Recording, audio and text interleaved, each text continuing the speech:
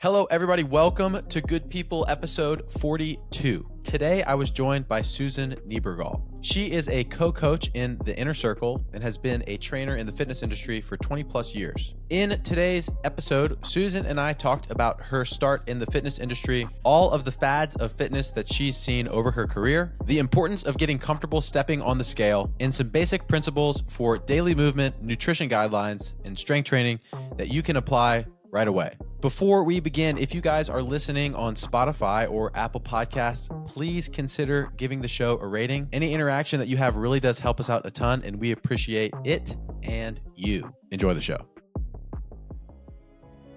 Welcome to the show. Thank you for taking part in this immersive listening experience. A meaningful existence is a moving target that, no matter how close, will always be out of reach. We hope this message finds you with an outstretched hand. As we attempt to uncover complex truths, remember, life's toughest questions can be answered if we all just focus on one thing: being good people. Susan, welcome to the show, and thank you so much for doing this. Thank you for having me. It's great to meet you. Yeah, it's great to meet you. We are the same. We are of the same. What's the term? Is it alma mater? We're under the same alma mater. We went to the same. Nuh-uh. Yep. You're a Duke? Yeah. Oh my, go Dukes! Oh my God! Yeah. Yep. Go Dukes. We're a whole JMU family. My husband, really? Myself, my son. Yeah, all of us. Can you give me the 30,000 foot view of you, of Susan? The 30,000 foot view. Well, I went to JMU, graduated a long time ago. But jumping forward in history, because that was a long time ago, in the fitness industry now for 20 years, maybe almost 20 years, I guess, coming from an education background. I got my bachelor's of music education from JMU. So I was a music teacher for a long, long time, was a school counselor, got my master's degree from George Mason University, became a school counselor for most of my teaching career, got certified while I was a teacher, and became a personal trainer at a local gym here, and then built an online business. Actually started my online business from the people at my school, the teachers and the faculty and stuff at my school. I trained them. Did Susan Niebergall Fitness, hired Jordan Syatt as my online coach, and then he and I became partners with the Inner Circle. So that's primarily what my business is now. But I am this typical middle-aged woman who had weight to lose for most of her life and grew up with all the fads and all the things, and never could really maintain a weight loss or really be successful until I was in my mid-50s. And when I hired Jordan as my coach, and from that point on, I started understanding what it was and what I needed to do, and all the false beliefs I had for decades, and just turned it all around in my mid-50s. And so like now my whole message is it's never too late to change. Because if someone, an average person like me, can make a lot of changes in her mid-50s and completely change not only how I think, but how I look, how I feel, that anyone can do it. And I feel like there's so many women in particular, middle-aged women, who feel like it's too late. Like, this is how it is. I can't ever lose the weight, blah, blah, blah. And I'm here to tell them, no, you can do it. You can do it. And so that's kind of my soapbox that I stand on, and I try to help people with now. That's primarily my role in life. What are some of those things before that you were doing, and what were some of the changing characteristics that made such a big difference for you? A bunch, actually. I'd gone through a lot of the fads of the whole no fat phase, right? Everything had to be no fat because the fat was making us fat. Went through that. I went through the you can't have carb phase, right? Because carbs make you fat. I did the more exercise is what you need, and don't worry about, just eat healthy. And the biggest was, and that tied to that was really the biggest thing is I just thought that as long as I ate healthy, I didn't have to worry about how much at all because it was healthy, right? The more I eat of healthy stuff, the better. But I didn't understand that, well, healthy foods have calories too. and basic energy balance is how we lose weight. And I didn't understand that for so long. So I think the whole eating clean, I put that I wore that as a badge of honor, only just really healthy and clean foods is only what I ate. I deprived myself of things. I ate very little to try to lose weight. And back in the day, and I want to say late 80s, early 90s, I did Jenny Craig right when it first came out. And that's that meal plan service. You eat their food and you lose weight. And I did. I lost 50 pounds that way. And on the surface, it's like, wow, that sounds great. But the problem is you don't learn anything. You just eat these little trays of food, which looking back on that now, probably I was eating 1,000 calories total a day. I was hungry all the time, right? And we all know that's not sustainable for any length of time. And it's going to be tough to maintain any kind of loss when you go a restrictive route. And so I fell for that too. I did that whole thing. I didn't maintain 50-pound weight loss. I lost and regained increments of that for decades, right? I didn't know how to maintain it. They didn't really teach you that part. They just got the weight off of you and you felt good about yourself for about 5 minutes until then you realize, oh, I don't know what to do. I don't know how to survive in the real world. I don't know how to do anything but eat these little trays of food, And so I think that was the biggest thing, getting sucked into a program like that, thinking that eating clean is enough. And as I've gotten older, eating healthy, we all want to be healthy with what we eat. But if you're trying to lose weight and you're struggling to lose weight, you need to do more than that. You have to know how much of that you're eating. And not only that, but what I've also learned, and this is really important, I think, is it is about eating the nutrient dense foods. Yes, yes, yes. We all want to do that. But it's also about eating the fun foods, the things that we love, because that's what's going to make this whole thing sustainable, right? If you don't allow yourself to enjoy, like I love chocolate. I have chocolate every day in some way. If I wasn't allowing myself to do that, what's the point of life at this point? I mean, especially at my age. I mean, it's like, I'm going to have chocolate now. I'm sorry. But am I going to overdose on chocolate? Am I going to have a ton of chocolate every day? No. I know how to balance it. And I think that's what was missing for me for so long. I'm a fitness trainer as well, and I was talking to a client actually today about this exact thing. And she's a Pilates instructor, and she comes to me for some general strength and conditioning to add on top of that throughout the week. And so, her and I talk a lot about fitness and the industry, et cetera. And we were specifically talking about movement. We were talking about I'm sure you're very familiar with. It's the cool thing to say right now is outline everybody's muscle imbalances and all of these issues that people have, right? Yeah. And we were just talking about how usually trainers mean well, but there's this huge. I hesitate to use the word fear mongering, but it is fear mongering of trainers who say things to scare clients, to make them feel like they need the trainer to fix all of their problems. And I would even say that nutrition is probably even more riddled with that sort of thinking because of all of the reasons. You should get a shirt that says, I survived X amount of fad diets, because it like there's so many people who have gone through that exact same thing where they try one thing and it works and then it doesn't last. And then they try the next thing and it works and then it doesn't last. And what you're saying and what you've gone through and what people who have a good grasp of this understand is that the reality of maintaining a healthy body composition and relationship with food is really quite simple, and it's super accessible to most people if they just had the right kinds of information at their fingertips, and were able to apply that to their own life. Yeah, 100%. It's all about the basic stuff. It's very uncomplicated, as you said, but there are people out there that want to complicate it to the point where you have to rely on them and their product, because probably they're pushing a product to finally lose the weight that you could never lose before. And it's like when people tell me, I always go back to keto because it always works for me. Well, if you're going back all this time, I guess it kind of doesn't work, right? Because what's the good of losing weight if you can't keep it off? It makes no sense. And I think a good way to look at it is thinking, unsustainable methods is going to equal unsustainable results. I mean, that's just plain and simple. The boring stuff is what works. It doesn't sell, though. It doesn't sell.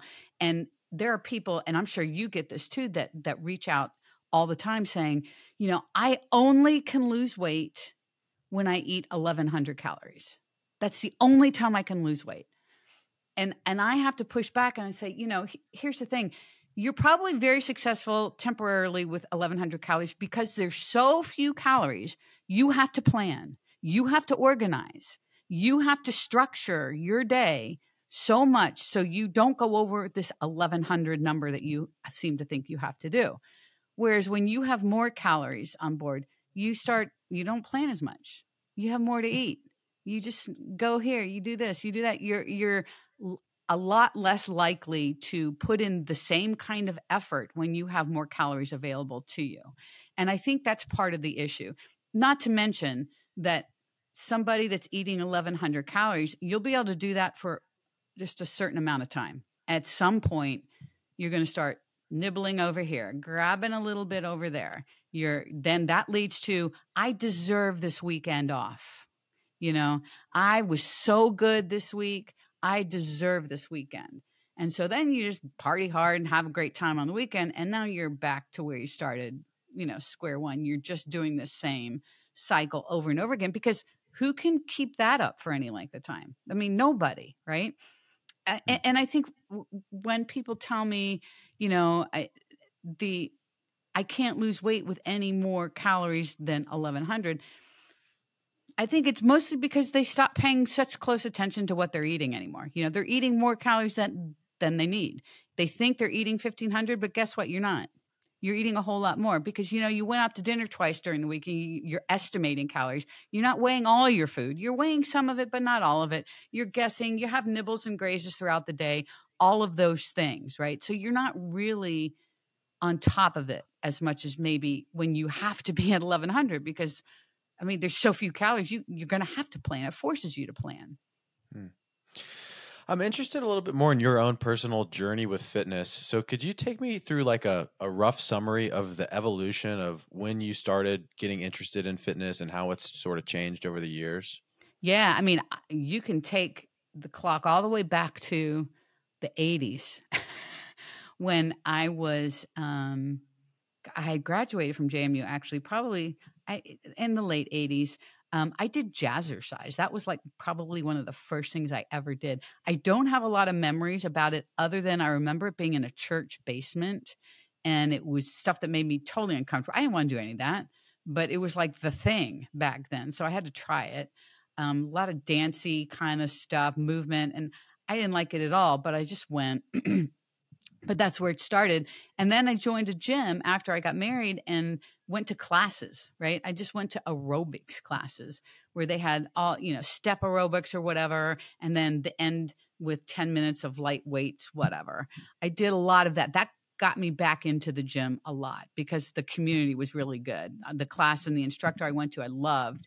And so it was nice meeting people and all that. But I could see the free weight area over in the distance and kept watching what was going on over there. And I thought, I think it would be fun to try something over there. Didn't know what I was doing, so hired a trainer. And I worked with him, for a while. I don't know if I saw a lot. I got stronger. I don't know if I saw a ton of visible results. He took me up to my pregnancy, actually. I worked out with him maybe 2 days before I gave birth to my son, so he helped a lot. But that's where it first started. And then, I switched gyms and I would hire trainers at all the gyms that I went to, all of that stuff, and just started becoming a gym rat. Loved it. Absolutely loved it. I had one trainer in particular that really changed. He brought kind of a nutrition plan to the table. None of the other trainers ever did, but he was the first person to ever start talking to me about nutrition. And so it wasn't in great detail, but it started opening my eyes a little bit. And then eventually I got certified myself because I just loved it. I was a school counselor, talked to people for a living, which is great. You have to do that as a trainer, right? That was already in place. I already knew how to do that.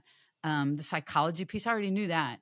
It was just learning more technical stuff for the training piece. So I got certified while I was still a school counselor and just got a part-time gig at a gym. So after school, I would go to that gym twice a week and they would load me with clients, 30-minute sessions. I would do maybe 4 or 5 each time I was there, and got my basic hands-on training there. And a great experience that was. And then I moved to a private training company and I retired, worked more for them. Then I didn't like the direction they were going. So I just did group training at my school that I retired from for the staff, everybody after school. Brought in a partner that grew to be pretty big. And that's kind of how Susan Niebergall Fitness was born, through that. Started the whole online thing. Jordan helped me really construct my online business and get that going. Was a member of his inner circle from the get-go when he first started it. And then we decided to partner up and do it together. And so that's kind of my trajectory, is now more inner circle right now than private one-on-ones. Although I'm thinking I would like to do maybe some local one-on-one training, live training, just a couple people, just, to get back into the in-person thing, which I really enjoyed.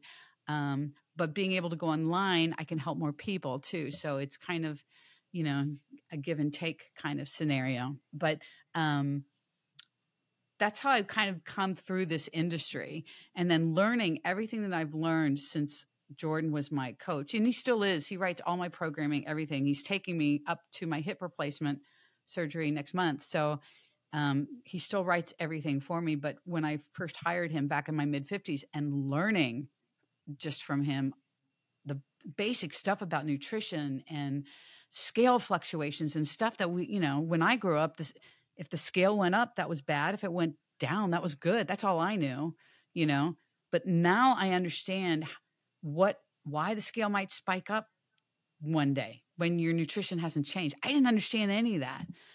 But once I grasped all that and really learned from him, oh my goodness, everything changed. And so I changed, how I thought changed, how I looked changed, built a lot of muscle, did a lot of things. And now I'm like, well, my God, if I can do it, anybody my age can do it. It's not an age thing. I used to think it was an age thing for me too, but it's not. So that kind of brings me back to now what I want to do is just to get the word out there to all the middle-aged women. Look, you can do this at any age. You can turn it around. That's the cool thing, right? It's never too late to make any change. Yeah. And I appreciate you saying that. And I think too, I just had a lady reach out to us the other day, and she had inquired about talking to me. And then I was working with clients for a couple hours, and so I didn't see it. But then when I had finally gotten to the message, she had sent a second message, which read something along the lines of, hey, no need to contact me anymore. I have a disability. She wasn't specific with it, but I just don't think that the gym is going to be right for me. And I messaged her back and was like, hey, we help people with disabilities, injuries, leading up to surgeries all the time. If it's still worth it for you, I would love to chat with you. And, whether or not it works out, I think you'll enjoy at least seeing if we could make something work. Mm-hmm. And unfortunately, she was like, no, it's okay. I'll reach out if I feel ready. But not just age, but I feel like fitness in general, it's just people don't realize how accessible it is at whatever level, right? It doesn't matter if you are older, young, fully abled, or disabled. It's something that you have the ability to improve, and you probably don't realize if you don't work out how much of an impact it's going to have on your life. So I just wanted to add that in there too. Yeah. And your life and your longevity from here moving forward. Right. And to your point, people don't understand the power in just walking every day, just making sure you're getting out and moving your body in some way every single day. There's so much research that shows the benefits of just doing that. Right. And when you start doing that and you start feeling better about yourself and physically, then maybe you're ready to look more closely at your nutrition. You know what I mean? And maybe dial that in a little bit if you want to, or whatever. But I mean, it's just snowballs from there, and it's one of the most underrated forms of exercise. I think a lot of people take the attitude of why bother? It's just a walk. Like I just walk my dog. Well, I wish I had a dog to walk. That would be great. I wish I did. It would make me get outside and walk. I walk in here, do what I do, other forms of movement too. But yeah, I mean, I think people overlook just simple things and how beneficial that they can be. Yeah. When you are working with a client, they come to you and you're laying a foundation for them. Are there any specific pillars that you like to talk about on day one with people on what they should be starting to address? It's going to be really individual depending on the person and where they're at. There are some people that are ready to change it all. Like they can keep all the plates spinning.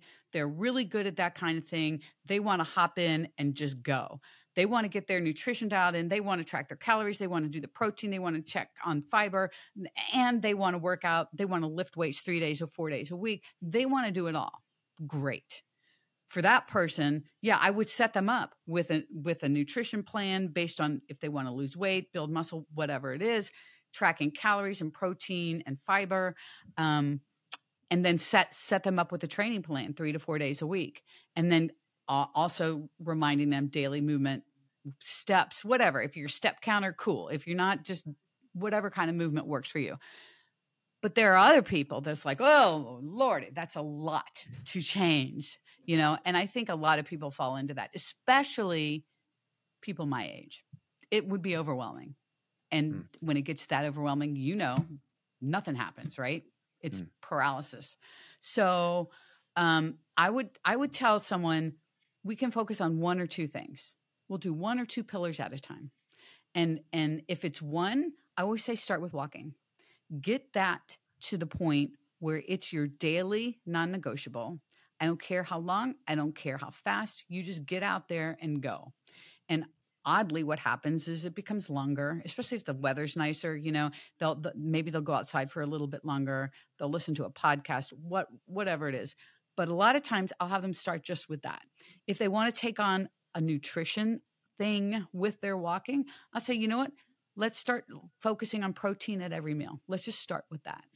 Because oddly enough, protein is a foreign concept for a lot of people, especially in middle age. It's like they've never thought of protein separately. They've never tracked it. They have no idea how much protein is in any kind, 4 ounces of chicken. They have no idea.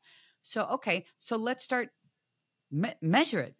Weigh that piece of chicken. Let's see how much protein's in it. Let's learn about protein. Stick with protein.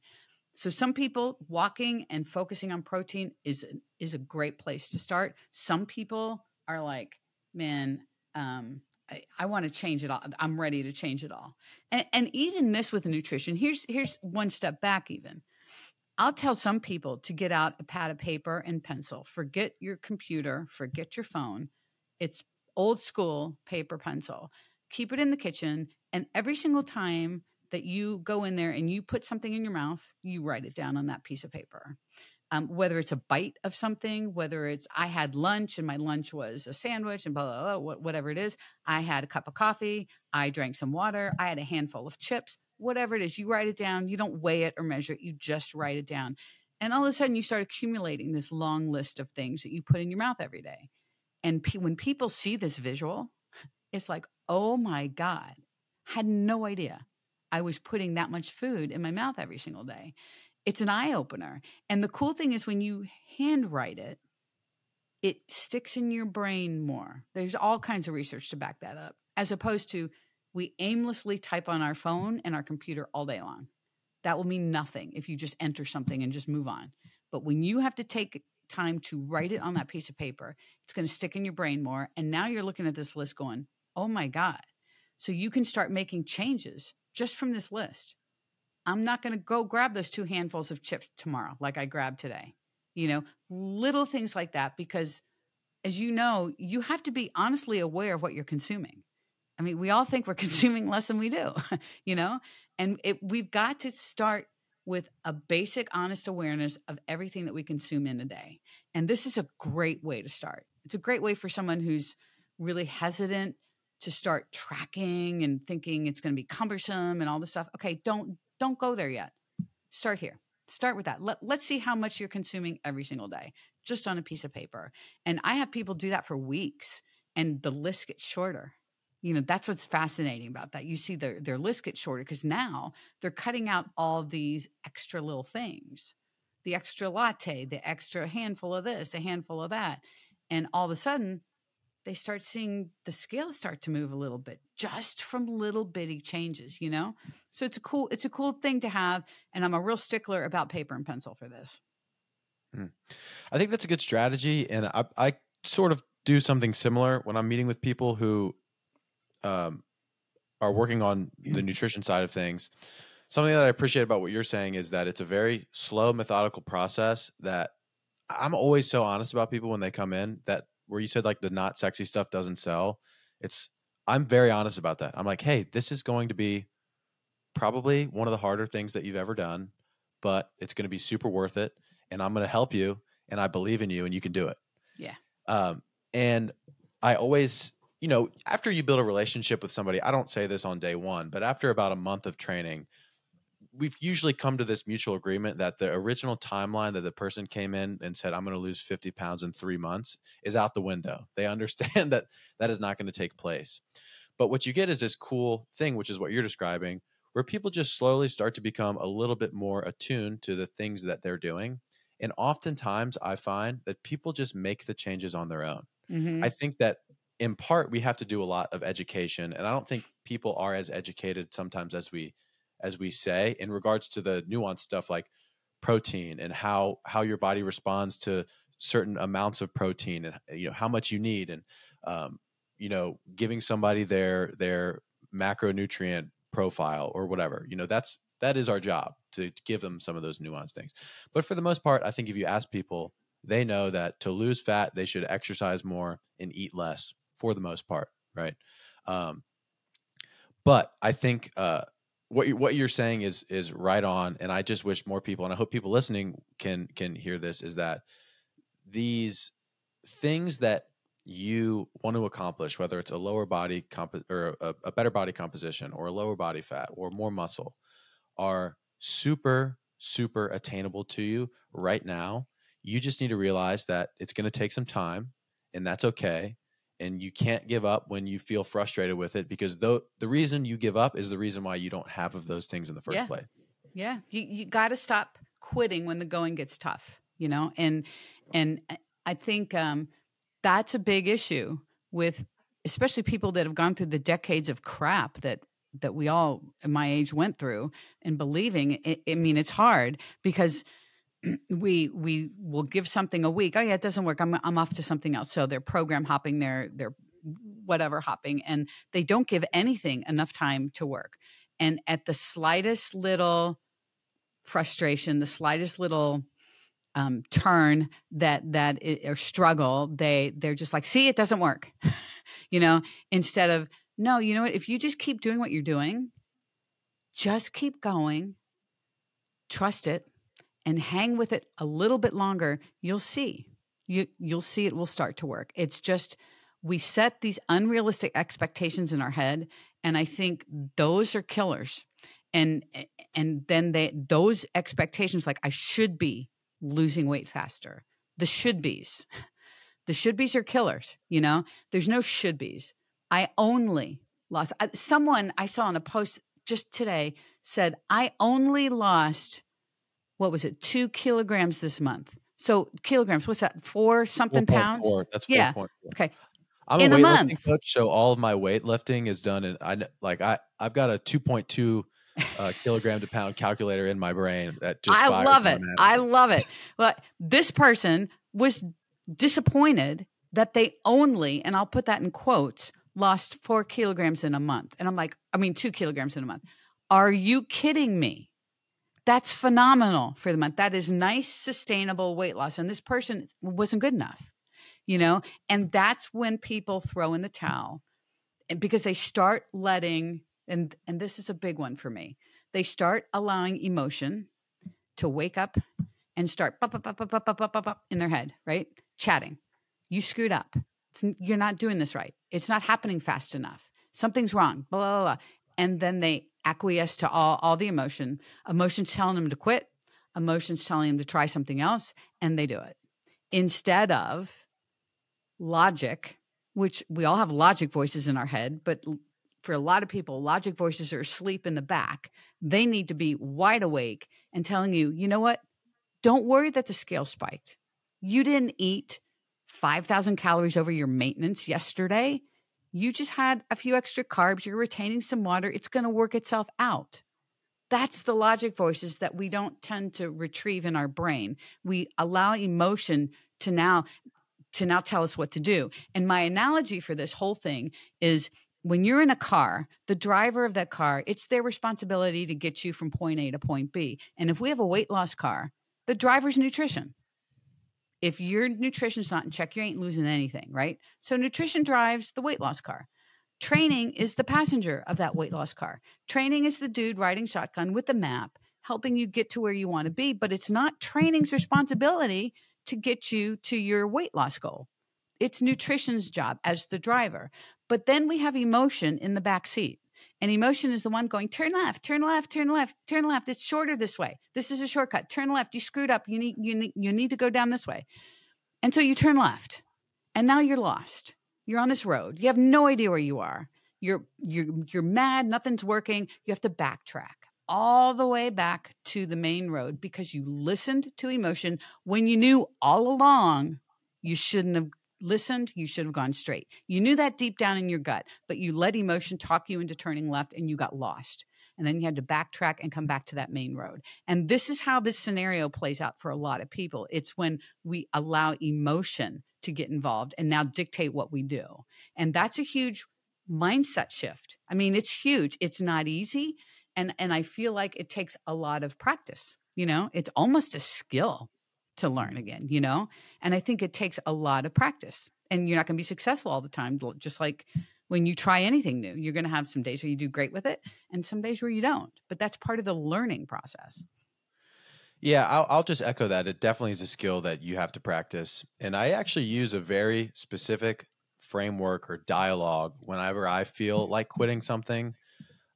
This can be applied. I usually explain this to clients when it's in regards to weight loss or strength gain, or, I personally don't, I'm fortunate that I love working out and eating healthy. So this isn't something that I necessarily struggle with, but this has definitely happened with this podcast before. Anytime you feel like you want to quit, do the same thing. Just use logic. Think about the logical conclusion of where that ends up. I know what it's like to not have a podcast. That's why I started a podcast, because I did not like not having a podcast. And so if I quit, I'm going to be right in that same place that I was when I decided that I wanted to do this. And so using logic, the only conclusion that I can come to is I need to persevere and stick it out. Yep. And eventually I'll get over this rut or whatever that I'm in. The same thing can be applied to weight loss.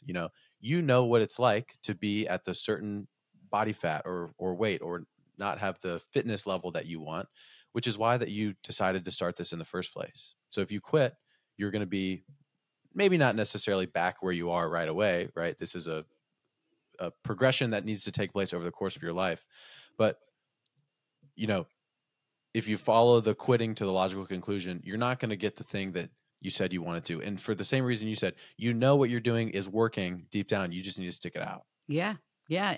And you have to be willing to put your feet down and tell yourself, shut up. I'm not going to do that. I think I tell people when you step on the scale and you see it spiked up and you're frustrated because you've been perfect with your nutrition most of the week, and all of a sudden, for some random reason, the scale decided to spike. And we could talk about all different reasons why the scale does that. People saying, well, the scale's fickle. No, it's not fickle. It actually is probably a very good measuring tool, as it measures all of you. It doesn't measure just fat. It measures everything: fat, liquid, organs, bones, tissue. I mean, everything. But immediately when the scale goes up, we think it's measuring fat only. And I think practicing telling yourself, no, wait a minute. I didn't eat 5,000 calories last night, over my maintenance, because that's how you'd probably gain a pound or so of fat. I just went out and had a couple pieces of pizza and a beer. I'm full. I'm really full, or whatever it is. I'm retaining water. I still have content in my stomach. This is why the scale spiked up. And I ate late on top of that. So working your way through logical reasons as to why this is happening, as opposed to letting emotion go, oh my God, I gained 3 pounds of fat overnight. No, you didn't. It doesn't work that way. You know, God help you if you do. I mean, holy smokes, the amount that you must have eaten the night before would be like, I can't even imagine it. But I can relate to all of that though, because I used to think the same thing, because when we grew up, the scale went up, that was a bad thing. When the scale went down, that was a good thing. There was no nuance to it. We didn't understand that. And that's why, for me, sitting in the doctor's office waiting room was the most stressful event ever, because you knew when you go behind the door, you're stepping on that scale. It's the first thing they do, right? And especially back in the day, now they have all these digital scales, but back in the day, the type I'm probably talking about, the old school ones with the big bar that you move the thing down and it balances, and you step on that thing and they move the big chunk bar down, and then they have to move the little bar, and they keep going and they keep going and they keep going, and you're screaming in your inside going, stop. I just remember those days and how horrible they were, because I didn't understand what any of those numbers truly meant. I put too much value in what that number meant as to me as a person, as a success or a failure. If the scale went up, I was a failure. If the scale went down, I was a success. I wasn't educated. But now, like your generation, you guys are so much more educated about this stuff than our generation was at your age, right? And I think every generation has a leg up. I have a leg up on my parents' generation. I mean, we all have a leg up on the one that came before us. So it's great that hopefully when you guys are my age, you won't be dealing with these things, maybe other things, but maybe not these kinds of things that we didn't know, when I was growing up. Yeah, I don't know if I have a good grasp on my generation's understanding. I'd like to think that, like you say, it's better, and it's just hard to tell because of social media. It's like I'm a Yeah. fitness trainer. I follow lots of fitness trainers. I Yeah. consume fitness content all day, every day, and so I'm just riddled. I just assume this is something everybody knows, but at some level, that's probably not true. Like my fiance, for example, she is not a fitness person. She works out weekly because she has to live longer. She doesn't enjoy a single second of it. She just does it anyways. Yeah. But so, I think for her, for example, she has me as almost an educational source to ask questions Yep. to, but people that are in that same boat maybe don't have the same level of resources available to them. I guess my question is, why do you think that so many people struggle to understand the realities of the scale? I I don't that's a tough question, because I think it is generational for a lot of people. Um, I think if you could sample people, you would definitely see that an older crowd will struggle with it. I think more just because of what I said. We have decades. When you're my age, you're talking decades, and that's an unfair advantage in something like this, because there's a lot of experience there. So a lot of the scale going up is bad, going down is good in your brain for 30, 40 years, that doesn't go away. That's not going to go away completely. It doesn't for me, even though I know all of this now. When I step on the scale, I still step on the scale every day, because I keep tabs on my maintenance. I'm in a maintenance range. I just keep tabs on it. And the number doesn't mean anything to me anymore. But when it goes up, I still get that initial kick in the gut. It Yeah, I'm the still same. happens to me. But the difference is I'm educated now. So I don't let emotion now take me down the left-hand turn thing. I just put it away. I understand what's happening. And I think that's the issue. People just don't understand why the scale fluctuates every single day. And it fluctuates all day. I've often thought about trying just an experiment, just step on the scale like 6 times during a day and just see for myself what my weight does in a given day. It does all kinds of crazy things. I did this once. So Did you? I usually hover around 200 pounds. Uh-huh. And I did this once. And this was many, many months ago. I think around then, my maintenance weight for the most part was like 210. It was a little higher than I wanted it to be. So this was right before I took on like a little bit of a fat loss phase. And I weighed myself in the morning. I was 206. Uh-huh. And then I went and I worked out. got home, did some work, had a shower, ate a bunch of food. I was 209. Yeah. And then at the time, I was training for an ultra marathon. Oh, wow. Okay, so I went out for a really long run, and when I got back, I was like 201. It was crazy. And I wish that I had taken pictures of the scale because I Yeah. would have totally shared that on social media. Oh, Because 100%. man, I like for all of those same reasons. Like, imagine I shared this with my fiance, who was my girlfriend at the time, and she like could not believe.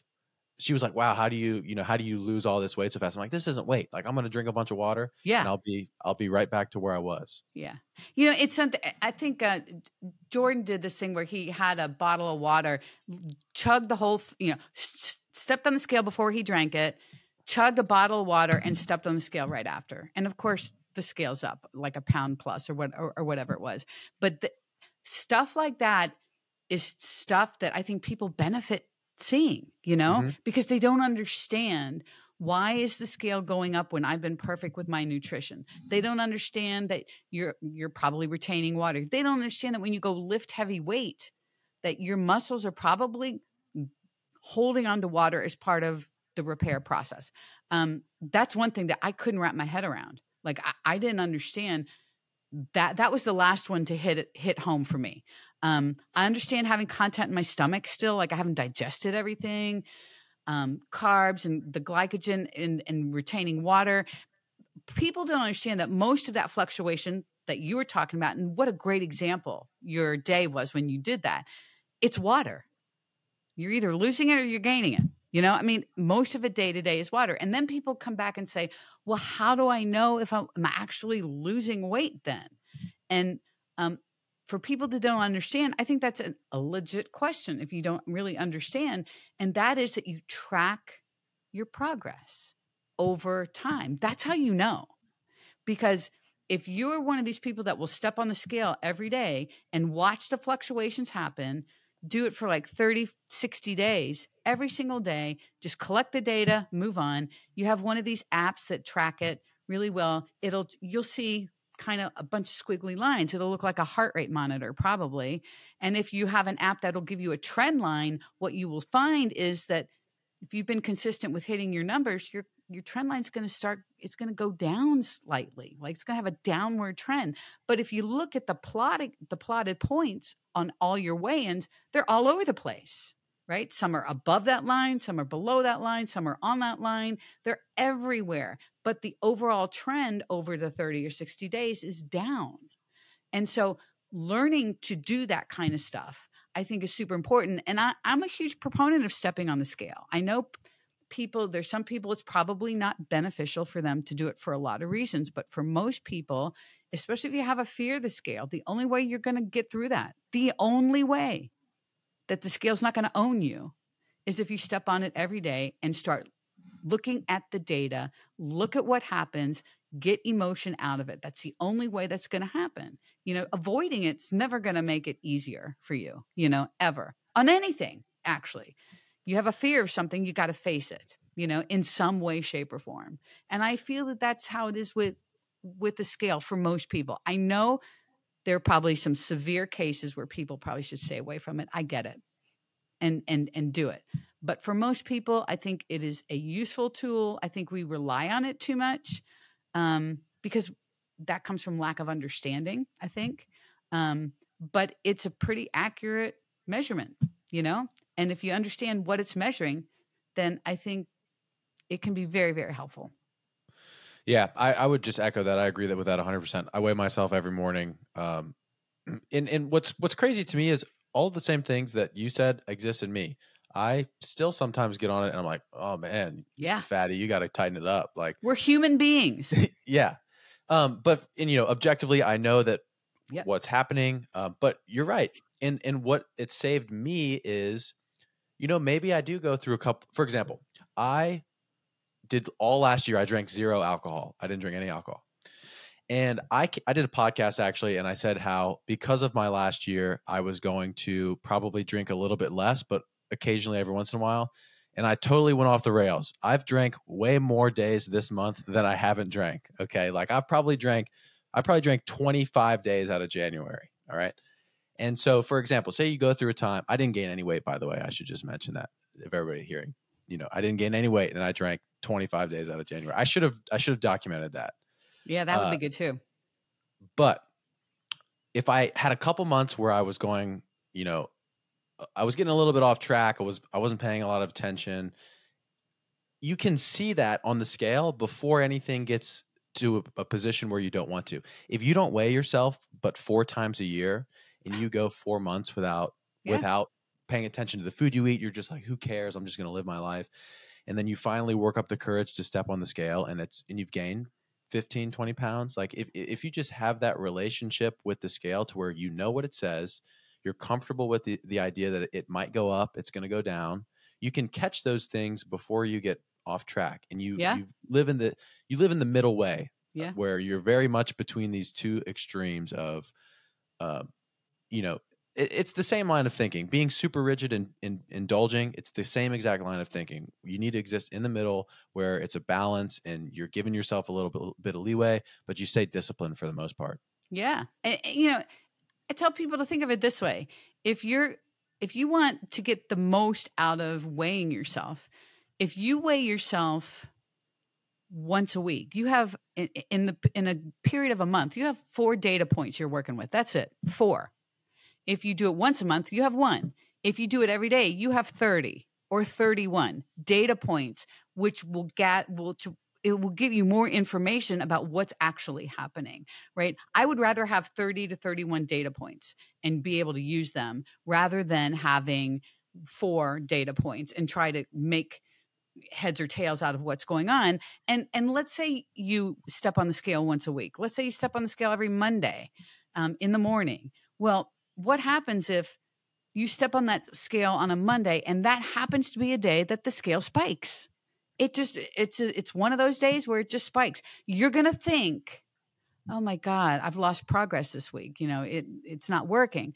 But what you've missed is everything that happened during the week prior, right? You missed all the fluctuations. You missed how the trend was actually heading down until you had this little baby spike, and it happened to be on the day that you stepped on the scale. So you don't have the complete picture at all. You're assuming a lot. And I think that's where people get into trouble too. They just do this once a week because they just can't step on it every day. It's too stressful. Well, let's start taking the stress out of it. It's not going to get less stressful by stepping on it once a week, not having all the information that's actually happening. What's going to make it less stressful is if you step on it every day, take the emotion out of it by having a conversation with yourself about what's really happening, what didn't happen. Don't let emotion get a hold of you. Practice this. It's not going to happen if you don't practice that, And it's, I don't want to say it's easier said than done because everything is easier said than done. But it's easy. I know it's easy for me to say that. I know, but I lived it too. So I understand both sides of this. I was that person as well. It's just if you can hold your feet to the fire and get over this scale can be a really valuable tool, and you won't obsess over it. It's just going to be data. It's just going to be something. And some people love all the mathy part, where you can do all the math. I don't want to do all that, but a lot of people love that. And so you could plot and put them in spreadsheets and whatever, all those things that people like to do. Lord knows I'm not one of those people. I just record my weight and then that's it. That's it. But I really feel strongly about that. I think people avoid it thinking it's going to get easier. And I just don't think it works that way. Chatting with you, it seems like there's these 3 things that you focus on. There's the daily movement, there's the nutrition, and then there's the strength training. Yeah. I want to make sure we leave some people with some practical advice. Yep. This will be sort of like a rapid fire. You just give me your favorites going through each one of these. Let's start with what are some of your favorite daily movement things to give to people you train? Walking obviously is the easiest one because it's accessible really to everyone.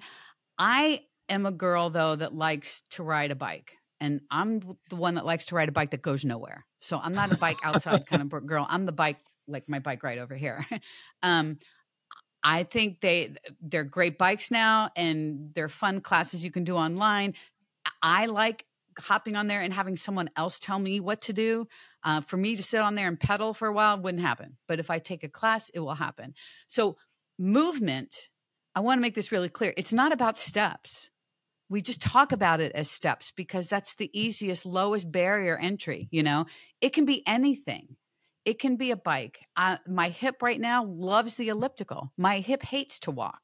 I don't like walking right now. I'd rather get on the elliptical. It's a lot gentler on my hip. So I'll make a trip to the gym just to get on that elliptical. So it's about movement. So whatever you like to do, I think that's really key. And maybe for your fiance too, I mean, it's like find something that you like to do. Maybe it's Zumba, maybe it's whatever. Find that, because that just movement at whatever level is good. I just find people complicate this way too much. Like, well, how many steps does it equal on a bike? Who cares? It's the fact that you moved that day. That's what's important. Yeah. Whatever. It's a super cliche thing to say, but the best fitness program is the one that works. Yeah. Daily movement is the epitome of that. Whatever you Yeah. stick to and you do, it's daily. Whatever you do every day for the most part, and you stick with it long term, do Yep. that. Yeah. Let's talk about strength training. Where do you start people with that? I'll start people, if I'm working with them personally, I'm going to start them with maybe 3 movements my first session. If they have no experience, we're going to keep it really, really, really basic. I want people to feel successful. I want people to have an easy movement that is not complicated with technique, something that they can move some weight on and feel accomplished, and then build on that. Tons of variations, and I'm thinking off the top of my head, I would probably have somebody do a box squat, for instance. And if you want to translate that, that can mean sit down and stand up. If you want to take it to that level, I would have somebody potentially do a dumbbell row. That's, and I have a certain way of doing it. I don't like having the knee up on the bench. I'll have a 3-point stance, hand on the bench, 2 feet solidly on the ground, and teach them to pull back towards their hips, something that they can probably do pretty easily.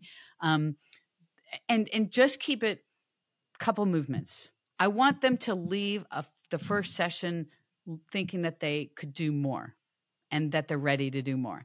If they're working on their own, like if they're at their house, I'll say start with these 2 things. Squat. So sit in a chair and stand up, and straddle that corner of the chair, sit down, stand up. If that seems really easy, make it a lower chair, or take a box and make it lower to make it a little more challenging, and do push-ups. But if most people can't do a push-up yet, so okay, put your hands on the wall and start with push-up form on hands on the wall, and eventually go down to the kitchen countertop. Your hands are there. And then maybe it goes down to the coffee table and your hands are there, a slow progression like that. So you're starting kind of with body weight. If you're just on your own at home, want to do a couple strength things before you can do a more formalized kind of approach. That's something that I struggle with, obviously, as a trainer and an advocate of strength training. Obviously, my number one advice, if you can throw all your resources at it, is just go hire a coach and start working with them. Like, honestly, yes, I say that all the time too. And honestly, it's so much easier to start that way. Yep, you have all the tools, you have all the information. Yep. They're going to walk you through it. Yep. Find one that you like and that teaches you how to do this thing on your own. I think that's a very important part of it as well. 100%. But I do like your analogy of, you're giving those specific things at home. I like the push-up one. I give the exact same one, from wall to countertop to coffee table to floor. I have just this pet peeve of knee push-ups, like girl push-ups, whatever dumb name they've given them, just because there's no progression to go from your knees to your toes. You're either on your knees or on your toes. There's no in between. But when you elevate your hands, now you can track your progress too. You can elevate your hands on the wall, and then you're at the countertop, and then, you're slowly bringing your hands down. And so you're also getting used to being in a full push-up position, not with the knees bent, with your body in the full position, in the full plank position, and learning how to keep that in a nice tight position, keeping your elbows at 45 degrees. You're learning how to do all that from a normal position. You can practice that, right? So that as you work your way down to the ground, you're now ready to push off the floor with great form. Yeah, I do the same progression. I don't love knee push-ups for the exact same reasons. Yeah. Let's talk about nutrition. I know we talked about, getting comfortable with the scale. I think that's very important. Tracking your food. You can't avoid tracking your food, but let's give advice for somebody maybe who's been through that. What are some of those non-tracking tips? Like you mentioned, protein with every meal. Give me a couple of those that you would give clients that you're working with. one thing, and I was just talking to somebody about this today, is focus on making your meals bigger so you cut out the snacks, because we tend to snack a lot. And what people don't understand with snacking is you eat these things that are probably not going to fill you up. You're not going to feel full. And when you don't feel full, you don't feel like you ate a lot, right? It's kind of a normal thing. And when you don't feel like you eat a lot, you go and eat some more because you're still hungry. And pretty soon you've accumulated a lot of calories in snacks. So if you're a snacky person, I would say take some calories and beef up each one of your meals with a little more protein, a little more carbs, whatever.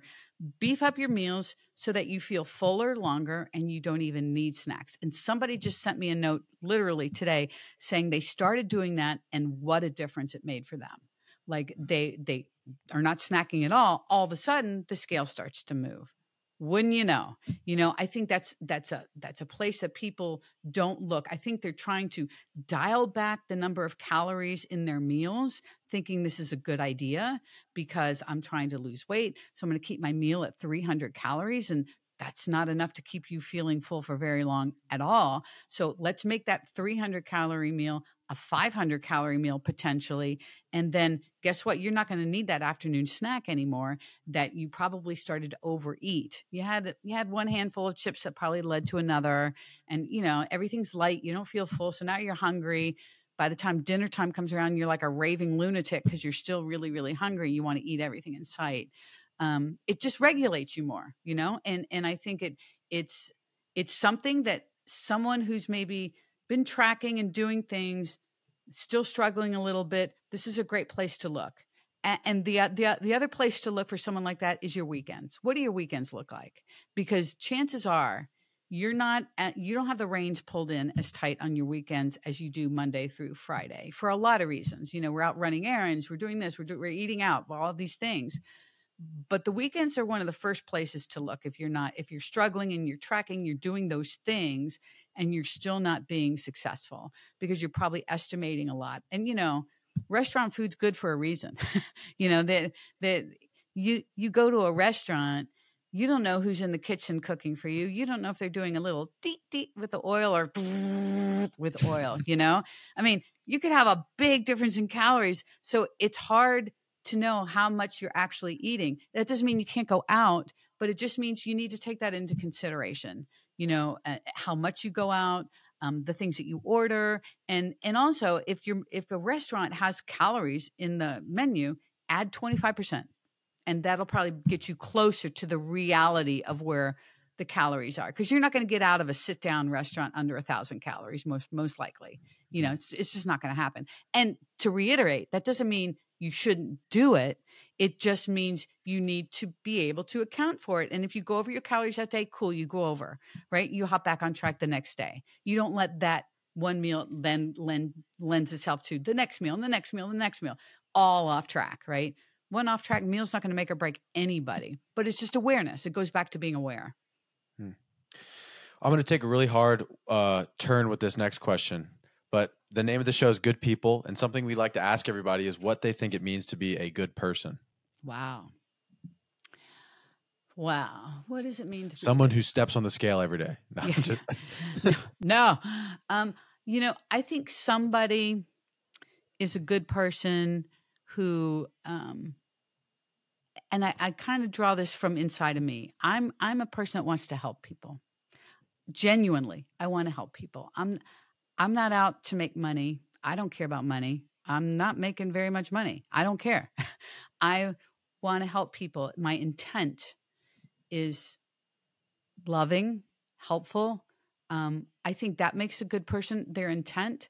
And I just feel like, I hate using the words friendly and but open to people, open to hearing people, opening to listen, open to listen to people, to be able to give feedback and receive feedback. I think all of these things make someone a good person. Yeah, I mean, all that sounded really cliche, and I'm sorry, but I think that's kind of where I'm at. Yeah, and I think that to hopefully make you feel better, we ask that question to people all the time, and sometimes people just they'd say the same thing. It's all cliche, but I think that's at some level, cliches are cliche for a reason, and there's some truth to what you're saying, and I definitely very much jive with what you're saying. Yeah. But Susan, thanks very much for doing this. Before we close out, is there anything else that you'd like to add? Just that honestly, truly, it's never too late to change. So please don't let that part of emotion get into your brain, because it's going to do you a disservice. You can change completely your entire life if you want to. So whatever your goals are, doesn't matter. Go after them. Be consistent with whatever it is, and you'll change. Your age has absolutely nothing to do with it. Very good. Also, plug your stuff. And anybody listening, I want them to check out your stuff, because your social media content is super awesome, and I think more people would be better by seeing it. Thank you. I'm on Instagram primarily. Susan Niebergall Fitness is where you can find me. I have a pretty extensive YouTube channel, same name, Susan Niebergall Fitness. I haven't been on YouTube in a while, but I'm coming back. I'm going to be documenting my hip replacement stuff leading up to surgery and then post-surgery. So you'll be seeing some more current stuff from me there. I wrote a book called Fit at Any Age, It's Never Too Late. And it's basically about my journey, my story, how I turned it all around and how it affected all parts of my life, not only just physically, but also my business. And that's on Amazon. Cool.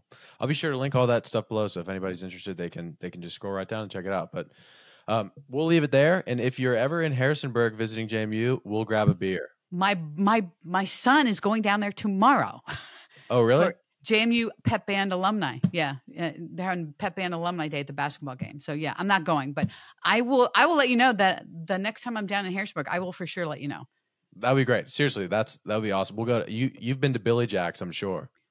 Only once. It wasn't there when it wasn't there when I was there. And I heard that's where the guys on when ESPN was down there, game day was down there. Jonas Brothers. Yeah. Isn't that where the Jonas Brothers were? That's where they went. Yep. Yeah. I would love to go there. All right, we'll do it. It's a date. All right, Susan, thank you very much. You have a great rest of your night, and we'll stay in touch for sure. Thank you. Thanks a lot, Joel. Take care.